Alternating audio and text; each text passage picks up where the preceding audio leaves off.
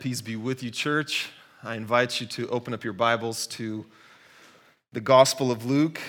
We are in the last chapter, and we'll be reading our final verses of this Gospel. The Gospel of Luke, chapter 24, beginning in verse 36 through verse 53. As they were talking about these things, Jesus himself stood among them, and he said to them, "Peace to you." But they were startled and frightened and thought they saw a spirit. But he said to them, "Why are you troubled? And why do doubts arise in your hearts? See my hands and my feet, that it is I myself. Touch me and see. For a spirit does not have flesh and bones, as you see that I have." And when he had said this, he showed them his hands and his feet. And while they still disbelieved for joy and were marveling, he said to them, "Have you anything here to eat?"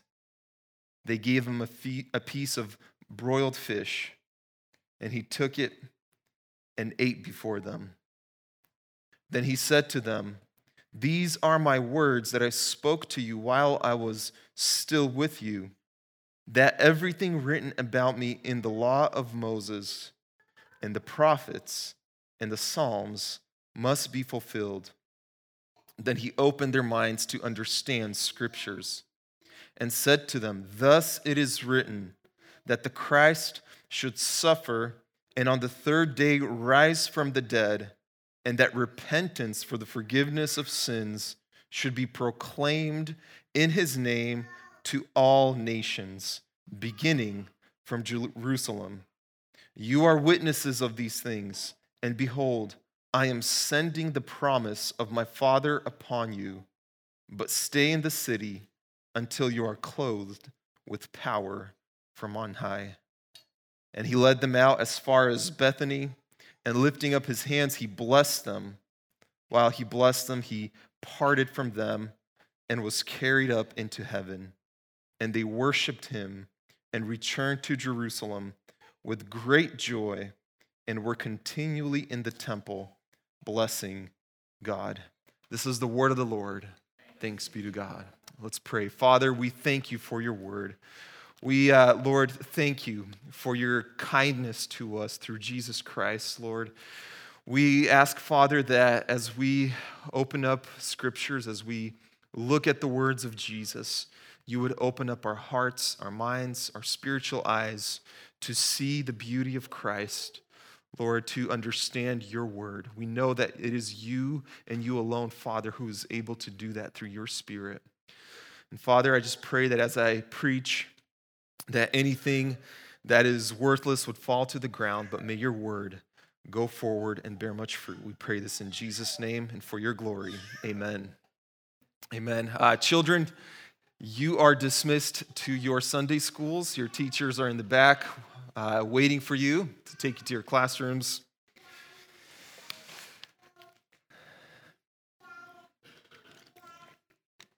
Today in our text, Luke finishes the account of Jesus' life and his ministry. In these final verses, we see the final appearance of Jesus to the 11 disciples. We also see Luke's version of the Great Commission, and finally, Jesus' ascension. Over the last few weeks, we saw how Jesus' friends and his disciples, how they reacted to the news of Jesus' resurrection. And if we can summarize their reaction, it would be one word: disbelief. It was perpetual unbelief. They could not believe the news that Christ has risen. And part of the reason why they struggled with unbelief is the fact that they put their faith in their own version of Jesus. They had their own expectations of who Jesus will be and what Jesus will do. rather than placing their faith in what Christ has told them will happen. And as we have heard many times, they never expected, the disciples never expected Jesus to fall into the hands of his enemies. It came as a surprise to them. The disciples were convinced that Jesus will become king, he will destroy Rome, he will make Israel great, and all of them will rule with Christ happily ever after. No more problems, no more issues. Everything's going to be great. And then came the arrest, and then came the crucifixion, and all of their hopes and dreams in the Jesus that they've created for themselves crashed and burned. They think Jesus failed them. They did not understand that Jesus was doing something far better and greater than they ever wanted or expected. How often are we just like the disciples? We have our own expectations of what Jesus will do, or worse yet, we have our own version of who Jesus is. And often when our expectations of Christ fail, we may say, Jesus failed me. That God thing did not work. It failed. It crashed and burnt. When in fact, it was not Jesus who failed us. It was a Jesus of our imagination, our own version of Christ. This is why when we gather together, we pray, we ask, Father, open up our spiritual eyes. Help us to believe. Open our minds to understand, ears to hear. Give us faith to believe in the Christ, in the Jesus that you are displaying and showing through your word. Crush the ideas about yourself that are not true, and may they be replaced with the word of God. We pray that as we open up the word of God, because the disciples kept on hearing from Jesus. What will happen? They've ignored all of it. They had their own expectations. And then it all failed, and they find themselves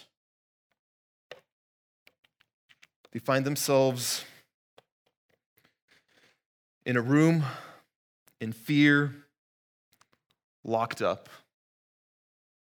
Sunday comes, and they begin to hear the news, first from the women, of these appearances, strange appearances. Angels appeared and said that Jesus resurrected. They've dismissed all of that as a tale. Then they saw an empty tomb. Then they hear these two witnesses coming from Emmaus. They came back to Jerusalem, and they are telling the 11 what has happened, that they saw Jesus. And in our text we read, as they're trying to make sense of all of this, as they're sitting there locked in the room, verse 36, as they were talking about these things, Jesus himself stood among them and said to them, "Peace to you." I just want to underline the significance of Jesus' greeting. He tells them, "Peace to you." The disciples' situation is anything but peaceful. They are discouraged. They are hopeless. They feel like cowards. They abandoned Christ and ran to hide.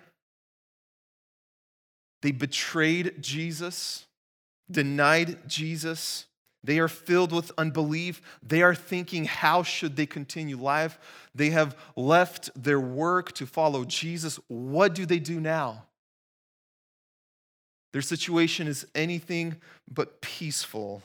There is no peace in their hearts. And Jesus appears in the midst of them, in the midst of their trouble. And he tells them, "Peace be with you." Does Jesus really mean what he is saying. Is it really possible for these men to have peace? And of course, Jesus would not greet them with these words if it were not possible. Consider from whom this greeting is coming. This is the day, this is Sunday, still Sunday evening probably. Jesus resurrected earlier in this day. He just defeated humanity's and these 11 disciples' worst enemies. He defeated sin and death. He redeemed them to God. Through his blood, Jesus made peace between them and the Father. They have peace with the Father. These are not empty words. These guys are sad that their pipe dream got shattered, not realizing Jesus has accomplished for them something infinitely better. He made peace between them and the Father. As we begin to celebrate Christmas, one of the things that we're going to be reminded of is that Christ is the Prince of Peace, and he is the Prince of Peace because of the work that he has accomplished on our behalf, making peace with humanity and God. And it is this Prince of Peace who appears to them, the one who has authority to give peace, and he brings them this peace. Church, in Christ, no matter what is going on, the default state of God's people must be peace. Even if life gives us the worst, like it did for these disciples, God still comes and tells his children, peace be with you. This is why you hear these words every Sunday from me or others as we greet you. Peace be with you. We're just representatives of what Christ is telling you as you gather to worship him. We come into this place bruised, discouraged, maybe busy, chaotic lives, hard days of responsibilities, waging war for our children, for our families, against our sin. And some of the most greatest words we can hear, the most encouraging words we can hear, is to be greeted by our Father, peace be with you. These words are not empty. These are the greatest words our weary and forgetful souls must hear. To receive this peace is to trust in the goodness and the kindness of the sovereign God who already took care of our greatest problem, our sin and death. He made peace with us. He forgave us. He justified us. Any problem we bring here is nothing compared to what Christ has already accomplished for us.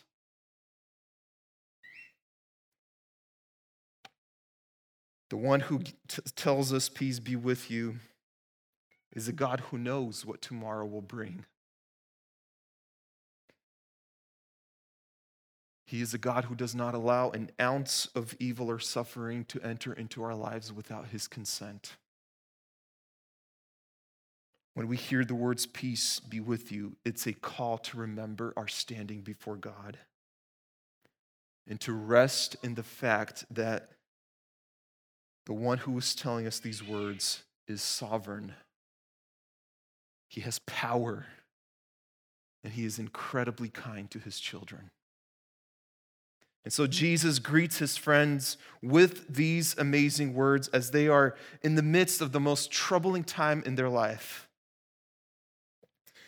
The second amazing thing we see in our text is Jesus' ability to do something that just breaks the laws of physics. We read in verse 36, as they were talking about these things, Jesus himself stood among them and said to them, peace to you. But they were startled and frightened and thought that they saw a spirit. The word spirit can be translated as ghost. Some of your translations maybe say ghost. In the Gospel of John, we read in John 20, verse 19, on the evening of that day, the first day of the week, the doors being locked where the disciples were for the fear of Jews, Jesus came and stood among them and said to them, "Peace be with you." Notice the detail. The doors are locked. And Jesus does not enter into the room through the doors. He just appears before them, walking through the wall or through the door, or however he did it. He just appeared before them. We see a similar thing happening earlier in Luke chapter 24 in verse 30. When he was in Emmaus, when he was at a table with them, he took the bread and blessed and broke it and gave it to them. And their eyes were open and they recognized him, and he vanished from their sight. We see that the resurrected Jesus had this ability to appear and disappear. Jesus' body is the same yet different. It's the same because, as we know, the tomb is empty. It's the body that has died on the cross. It is now alive. We see that his body still has scars, yet the same body, it is different. It is now glorified. It is upgraded. Version 2.0, if we may call it. And Paul says in 1 Corinthians 15 that Christ is the first fruit, that what happened to Jesus will happen to us. We will also receive glorified, resurrected bodies. I don't know if we're going to be able to do what Jesus is doing here, but we'll see. We'll see. When we see that Jesus' body here is not limited by physics, this is why he can appear and disappear. And so his sudden appearance in front of them as they are locked up in the room is probably part of the reason that they think he is a ghost. They were startled and frightened and thought that they saw a spirit. This is actually not the first time the disciples thought that Jesus was a ghost. In Matthew 14, we have a story of Jesus walking on water towards his disciples, and we read how they reacted when they saw Jesus. In Matthew 14:26, we read, "But when the disciples saw him walking on the sea, they were terrified and said, 'It is a ghost.' And they cried out in fear. But immediately Jesus spoke to them, saying, 'Take heart, it is I. Do not be afraid.'" I don't know what people believed about the paranormal at that time, but clearly they believed in ghosts. Every time they see Jesus appear, they think he's a ghost. Jesus reassures them that this is really him, that he's resurrected and in a physical body. He says in verse 38, "Why are you troubled? And why do doubts arise in your heart?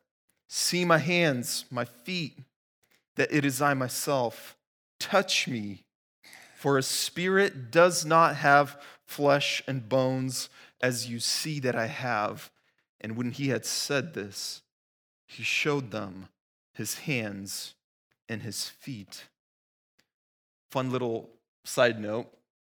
For those of you looking for biblical proof on the existence of ghosts, this is as close as you're going to get. Jesus does not tell them, "You silly disciples, ghosts don't exist." He actually defines what is a ghost. He says, "A spirit does not have flesh or bones." That would be a ghost. But I do. Jesus distanced himself from the possibility of being a ghost. He reassures them and he calls them to touch him, feel that this is actually physical flesh. And so we read that the disciples, they marveled. They are in joyful disbelief. Again, this is Sunday, the day of the resurrection. This has been an eventful day for them. Early morning, they received news from the women that Jesus is resurrected. Some of these disciples went and saw the empty tomb. They heard of the angel's testimony. They just heard the story of Jesus' appearance to the two witnesses from Emmaus. And as they are trying to comprehend all this, process what happened today, finally Jesus appears to them personally, giving peace to their troubled hearts. He comes to restore them. He comes to build them up. He comes to encourage them. If we go back to the disciples' failed expectations of who Jesus is and what he will do, this time is a very awkward time for them. The question that they face is, what now? Remember, for them, the arrest and the crucifixion of Jesus was the most tragic event. Even at this moment, they can't understand why Jesus had to die. They just can't see any good in it. They don't know yet what Jesus has accomplished through his death and resurrection. Even as Jesus appears to them, they are oblivious to all of the glorious truths of the gospel that we are so familiar with. It's all a tragedy for them. They can't give us, at this point, if you ask the disciples, they can't give us a single reason why Jesus' death is good. And so even the resurrection is confusing to them. The question is, okay, now what? It's this awkward middle. The Jesus that they put their hope in is no more. And they still do not understand the true purpose of the cross. They're in between these two places. And during the 40 days between Jesus' resurrection and ascension, what Jesus will do is build them up. He will instruct them. He will show them the true meaning of his suffering, of his death, of his resurrection. He will prepare them for the mission that he has for them. And that is exactly what we see happening in our verses, verse 44 through 49. Jesus begins to show them that what he has done, his death and resurrection, is better than anything that they have imagined or expected. The past 2 weeks, we saw how every time the resurrection is announced, whether it is by the angels or by Jesus himself, the angels and Jesus pointed to Scripture and said, these events are the fulfillment of the prophetic word of God. When the angels appeared to the women, they said, Luke 24, verse 6, he is not here, but he has risen. Remember how he told you that the Son of Man must be delivered into the hands of sinful men and be crucified and on the third day rise. When Jesus appeared to the two walking to Emmaus, Luke 24, 26, he tells them, was it not necessary that Christ should suffer these things and enter into glory? And beginning with Moses and all the prophets, he interpreted to them in all the scriptures the things concerning himself. And Jesus finally appears to the disciples. And what does he do? The exact same thing. He takes them to scriptures. Verse 44, then he said to them, these are my words that I've spoke to you while I was still with you, that everything written about me in the law of Moses and the prophets and the Psalms must be fulfilled. Then he opened their minds to understand the scriptures, and he said to them, thus it is written that Christ should suffer and on the third day rise from the dead. Here's how Jesus gets his disciples out of the rut and the disappointment that they are in. He takes them to scriptures. He takes them to the Word of God. As the disciples are struggling with the death and the resurrection of Jesus, Jesus shows them through the word that what he just experienced, his arrest, his death, this is not a failure of a plan like they think, but that his death is and was the actual plan. It was always this way. Jesus is rebuilding these men by anchoring them in Scripture, showing them that this was God's plan to redeem humanity from sin from the very beginning from the law of Moses, beginning from Genesis, and going through the prophets and the Psalms. Jesus shows them through the word how this was always the plan, that he is the sacrificial lamb prepared before the foundations of the world to redeem us from our sin.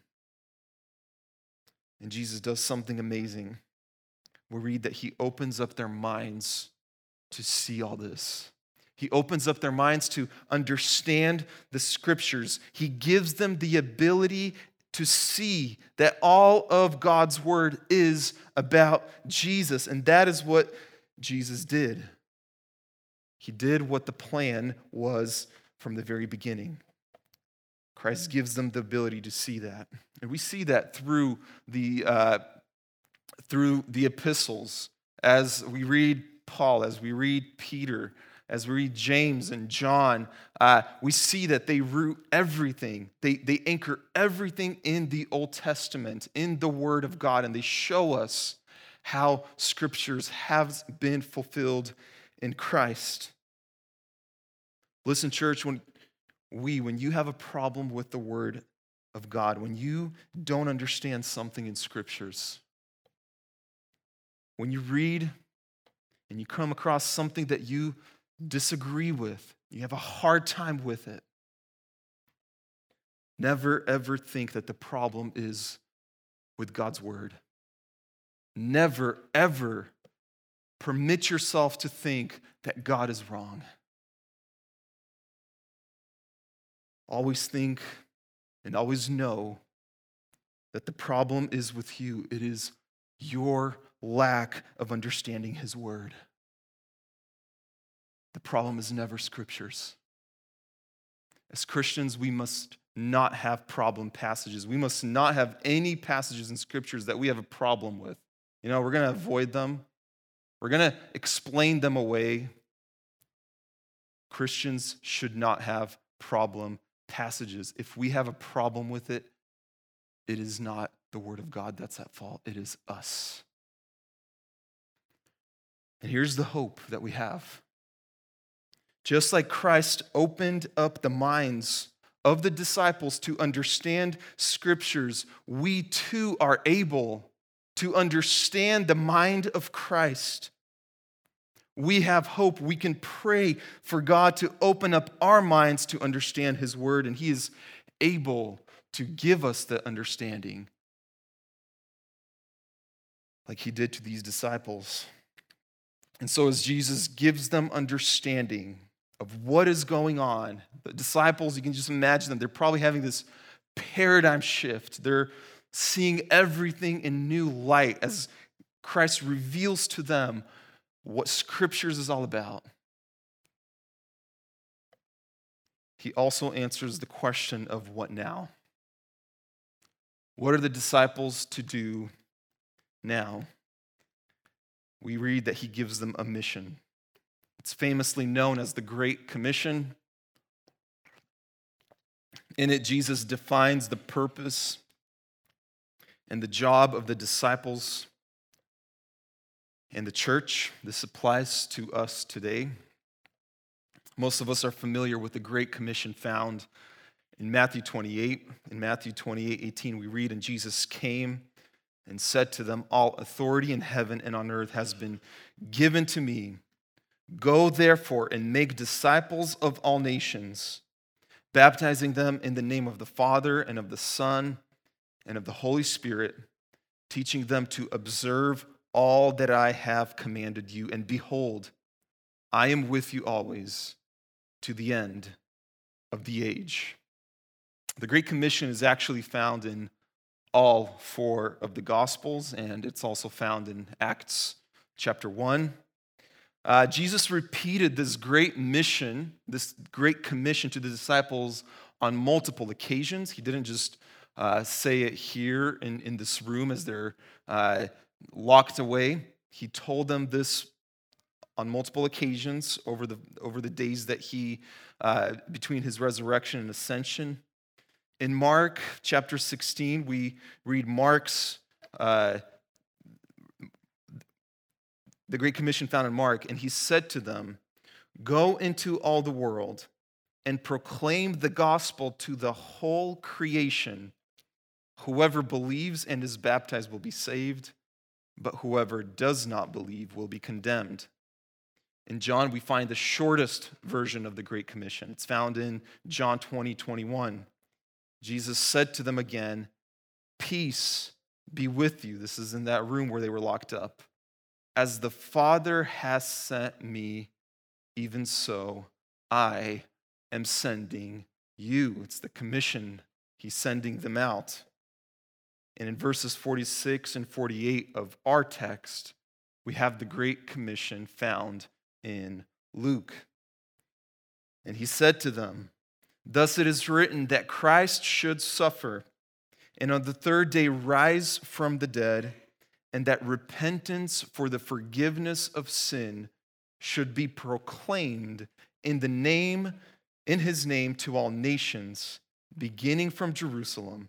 You are witnesses of these things." When we look at the Great Commission in Matthew, we see four elements: go, disciple, baptize, and teach the nations. When we look at Mark, the emphasis is go into all the world and proclaim the gospel. The gospel meaning go and proclaim good news. Go tell everybody, go tell all the nations, all of creation, the good news. When we look at the Great Commission in Luke, here Jesus gives us the content of that gospel proclamation. He gives us what it entails. He gives us details of what that good news looks like. Listen to what Jesus commissions the disciples to proclaim to all the world: that the Christ should suffer and on the third day rise from the dead, and that repentance for the forgiveness of sin should be proclaimed in his name to all the nations. So in Mark, we have go proclaim the good news, and in Luke, we see the actual good news, what it entails. And what's interesting is that the very thing that the disciples are struggling with, to them, it's the horrible news of Jesus' suffering and death. This becomes the very news that Jesus says, go declare to the whole world. This is the good news. Jesus tells them, go and tell all the nations that I've died and that I've resurrected and that in me you have repentance and forgiveness of sin.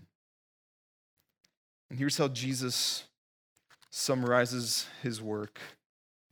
He sums up what he has done for humanity. Repentance for the forgiveness of sin. That's Jesus' 5-word summary of the gospel. Repentance for the forgiveness of sin should be proclaimed in his name to all the nations. There's so much to unpack in this statement. We're not going to get too much of it. But imagine the world, very much pagan. They've never heard of Christ. Much of the world has never heard the name of Jesus. And so these disciples, these 12 men, are commissioned to go into these nations and to preach Christ. And this is the news. As we look at the entirety of Luke's gospel, what Jesus said about himself, what he came to do, And what he has done, this is the news. Humanity, your king is not Satan. The rightful king has come. And through his life, and through his death, and through his resurrection, he has reclaimed what is rightfully his.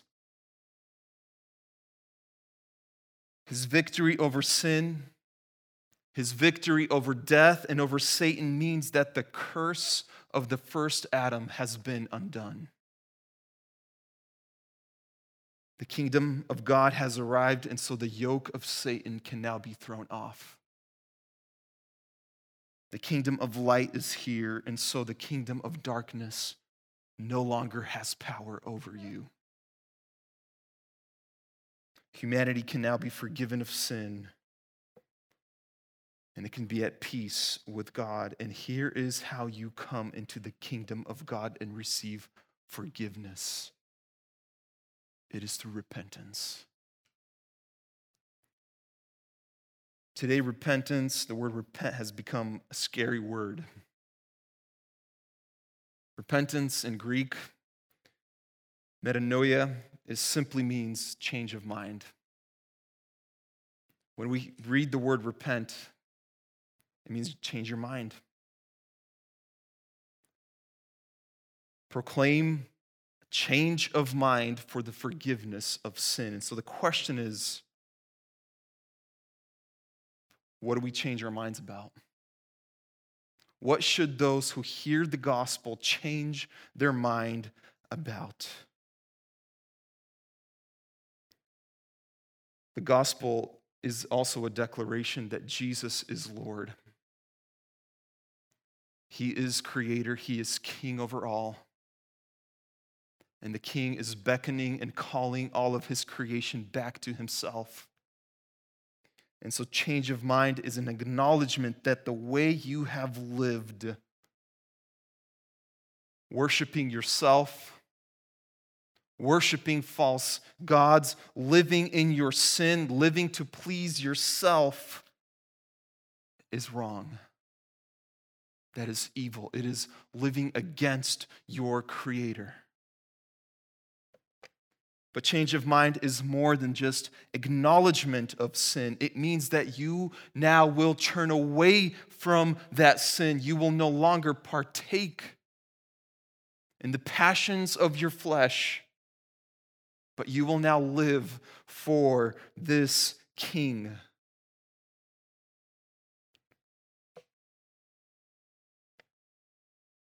To preach repentance also means defining what is sin. It is defining what is evil and wrong. To preach repentance is to clarify and make clear to the world what they need to repent from. And the world hates that message.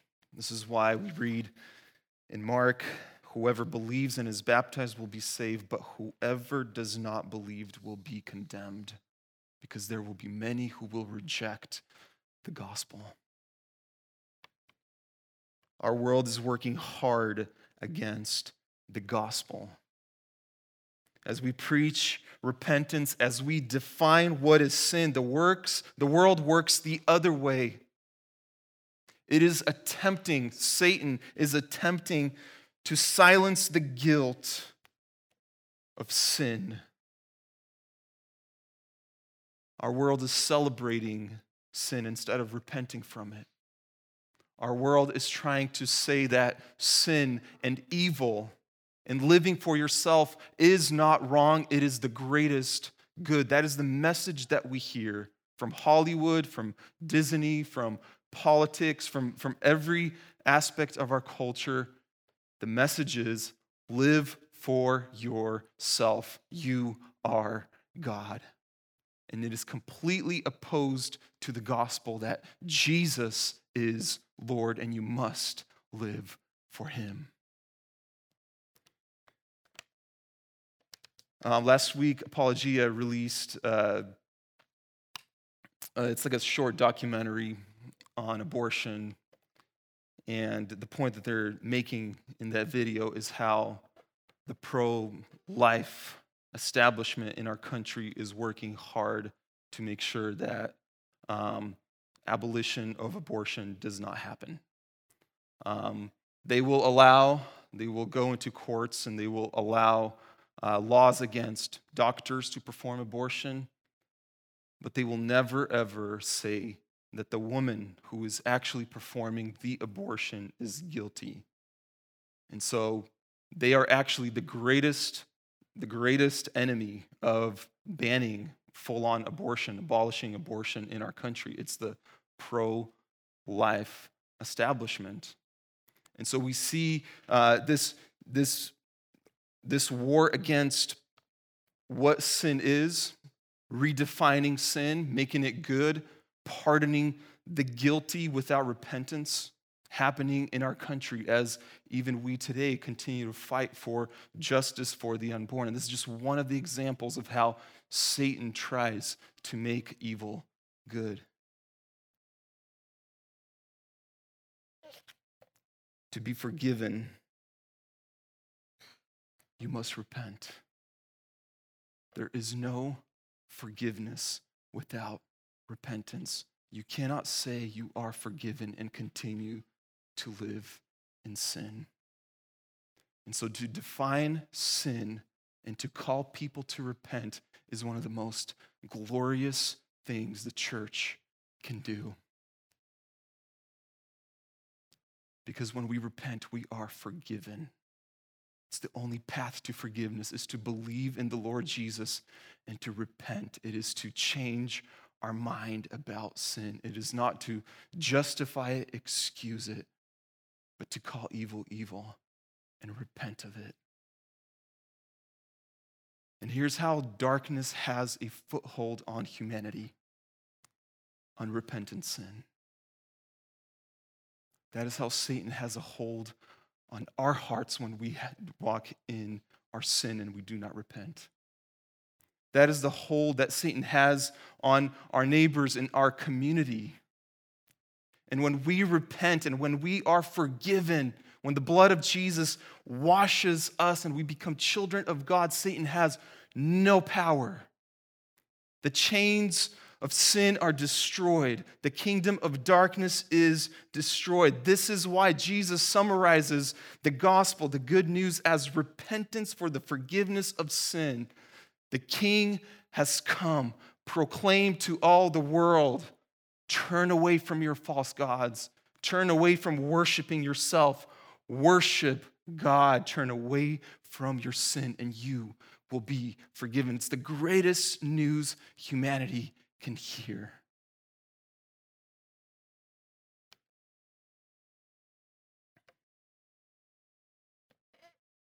He promises forgiveness to those who repent. What a great joy and privilege it is to be forgiven by the God of the universe. The God who knows you better than you know yourself. The God who knows every evil thought that you've had, every evil action that you've done. And this God pardons and forgives you. What a great joy that is. As Jesus takes his disciples to Bethany, he takes them there having finished all he came to do.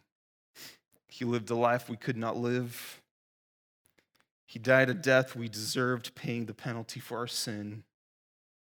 He resurrected victoriously, defeating sin and death, having given the disciples the mission and having instructed them to wait for the promised Holy Spirit who will come and clothe them with power so that they could be able to go and proclaim this great news to all the nations. Jesus brings them to the mountain, and we read in verse 50, and he led them out as far as Bethany, and he lifted up his hands and he blessed them. While he blessed them, he parted from them and was carried up into heaven. And they worshiped him and returned to Jerusalem with great joy, and were continually in the temple blessing God. And so we see in a few short verses, they go from being locked up in a room to the most public place in Jerusalem, the temple. They are no longer afraid. The apostles' trouble, unbelief, discouragement, and fear turned into joy. It turned into blessing. It turned into worship as they are publicly, continually blessing God in the temple. And Christ, he ascended into the heavens as our representative, as our high priest. He ascended in the flesh. There was no room for humanity there. God, becoming human, ascended into heaven, creating a place for us. And as he came, the Father tells him, Psalm 110:1, he says this to his son, "Sit at my right hand until I make your enemies your footstool." And this is what is happening today, church, as the gospel is being proclaimed by the church. Christ's enemies are becoming his footstool. And to close, I simply want to say, believe. Believe in Christ. May Christ be your Lord. Repent of your sin. Be forgiven. In Jesus' name, amen. Father, we thank you once again for your Son, Jesus, that you did not leave us dead in our trespasses and sin, but you sent your Son into this world to live a life we could not live, to die a death we deserved, and resurrect victoriously, defeating all of our enemies, so that we may have repentance, and so that we may be forgiven and justified, not an ounce of sin counted against us. Father, thank you for that. Lord, I pray that as your church, Lord, we would be filled with the knowledge of Christ, that we would be filled with worship as we hear these words from your scriptures. And for those who do not know you, Father, I pray that they would hear your serious and gracious call, that they would repent of their sin and be forgiven. Father, do that work among us. May your Spirit be at work in our church, in our community. Lord, we pray that as your word is being proclaimed, that you would draw many to yourself, Father, and that you would do that even amongst ourselves. And Lord, as we prepare to partake of the Lord's Supper, to dine with you, we thank you for the promise that you are with us, that by faith you are at this table with us, Lord, encouraging us, reminding us of the forgiveness that we have received through your work on the cross. And Lord, we pray that you would forgive us. Lord, this week we did not honor you. We sinned against our brother. We sinned against our neighbor. We've sinned against you, God. We pray for forgiveness, Lord. And we thank you for the promise that as we repent, you forgive us. You pardon us. You declare us righteous and just in your name. We thank you, Father. In Christ's name we pray. Amen.